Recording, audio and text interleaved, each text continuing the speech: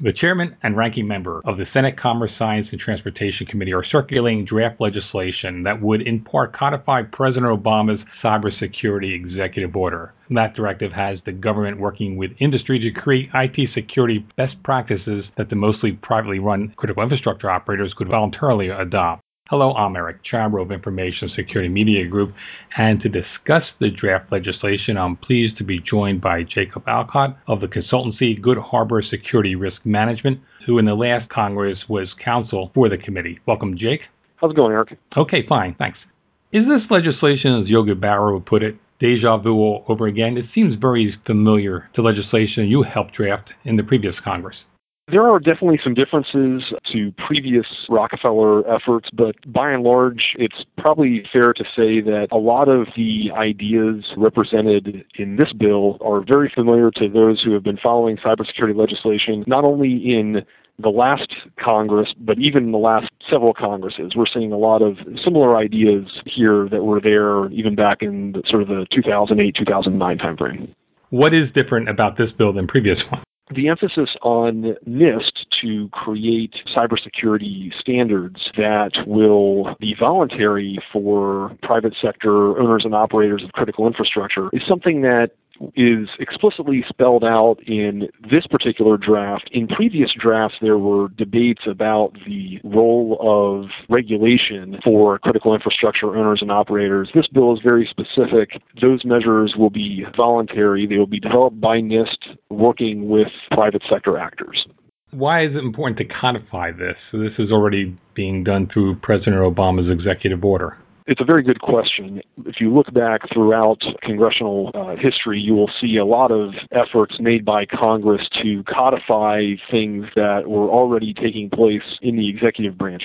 Part of that is to place the imprimatur of Congress on an executive action, and I think that that's one of the reasons why Senator Rockefeller and Senator Thune came forward with this approach. They apparently like the way that the executive order lays out the problem and provides the authorities to NIST. That's a primary reason why Congress decides to, codify existing executive actions that are not otherwise codified.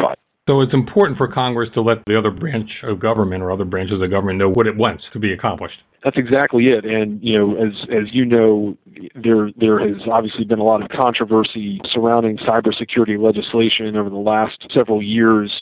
Not a lot of consensus on what to do about it. And I think, from Senator Rockefeller's perspective, it's important to create consensus among Senate and House members about how to address the problem going forward. This is a way that he thinks that, he can get a significant amount of buy-in from not only other Democrats, but certainly Republicans too.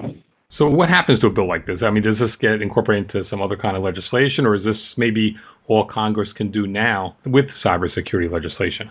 Well, I definitely expect to see other committees in the Senate introducing bills on their own, and specifically I'm thinking about the Homeland Security Committee in the Senate will undoubtedly introduce a FISMA bill along the lines of what they've been proposing for some time now. This is the way that the process works. What you saw a couple of years ago was Senator Reid taking the initiative to try to bring a lot of these different committees together to work on a larger comprehensive bill. That effort obviously fell apart.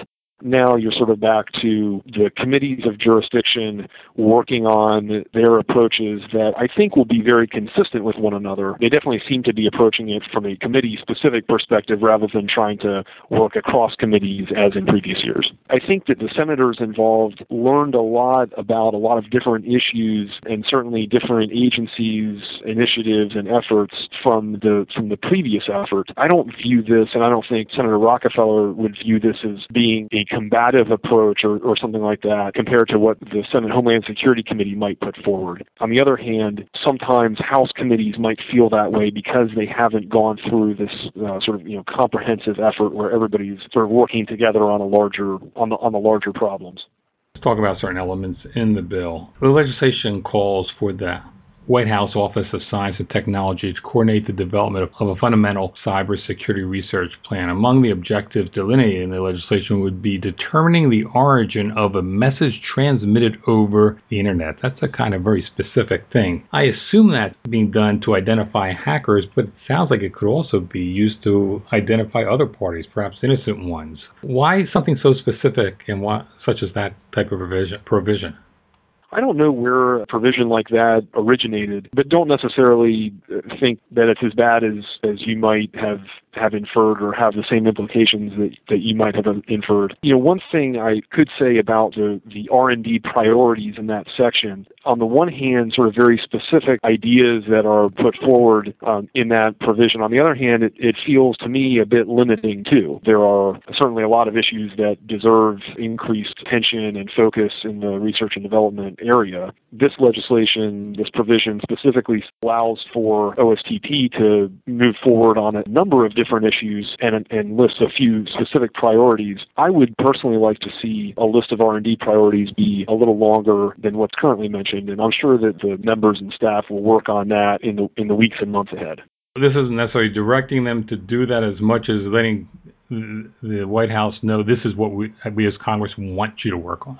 These types of provisions are ways of signaling to the executive branch that these are areas that Congress has identified as being particularly interesting or important, and so they want to specifically highlight the issues or call the executive agency's attention to the problem. So it's not meant to be a limited approach to what could constitute a cybersecurity R&D priority. It's just that these, for whatever reason, are on top of mind for the members and their staffs.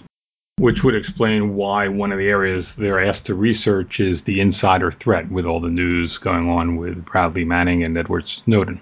Definitely a good reason why insider threat has become a hot button issue in the R&D effort and why it's mentioned in here. There have been a number of initiatives over the last several years after the Bradley Manning case that have encouraged the development not only in the R&D effort but also in the acquisition and procurement arena for intelligence agencies and other federal agencies to acquire insider threat detection technologies. So this is an area that has been given a lot of attention and focus by the executive branch already, and what the legislation does is exactly that, highlight the importance of the issue. Of course, a lot of these programs are already underway to address these things. That's exactly it. And, the benefit of legislation like this is that it helps the executive agencies identify specific areas for them to focus on even as they prepare future budgets too. By highlighting a few of the research and development areas, for instance, Congress and congressional leadership, Senator Rockefeller and Senator Thune, are sending a message to those departments and agencies that these are areas that they agree should be funded and should receive priority. The benefit for an executive agency then is to go ahead and prioritize some of those things and go back to the senators and say, we heard you loud and clear and we agree with you. This is what we want to do and this is the area that we want to fund. Simply, Congress is saying, hey, you're more likely to get funding for these things if you ask for it than other areas. Executive branch agencies should definitely read these bills and feel comfortable with investing what have become precious dollars in these areas, which is why it's important for Congress and the members and staffs to really do a lot of diligence in identifying those emerging areas for focus in R&D, because the executive agencies are paying attention. Thanks, Jake. Thank you, Eric. I've been speaking with Jacob Alcott of the consultancy Good Harbor Security Risk Management for Information Security Media Group. I'm Eric Chabrow. Thanks for listening.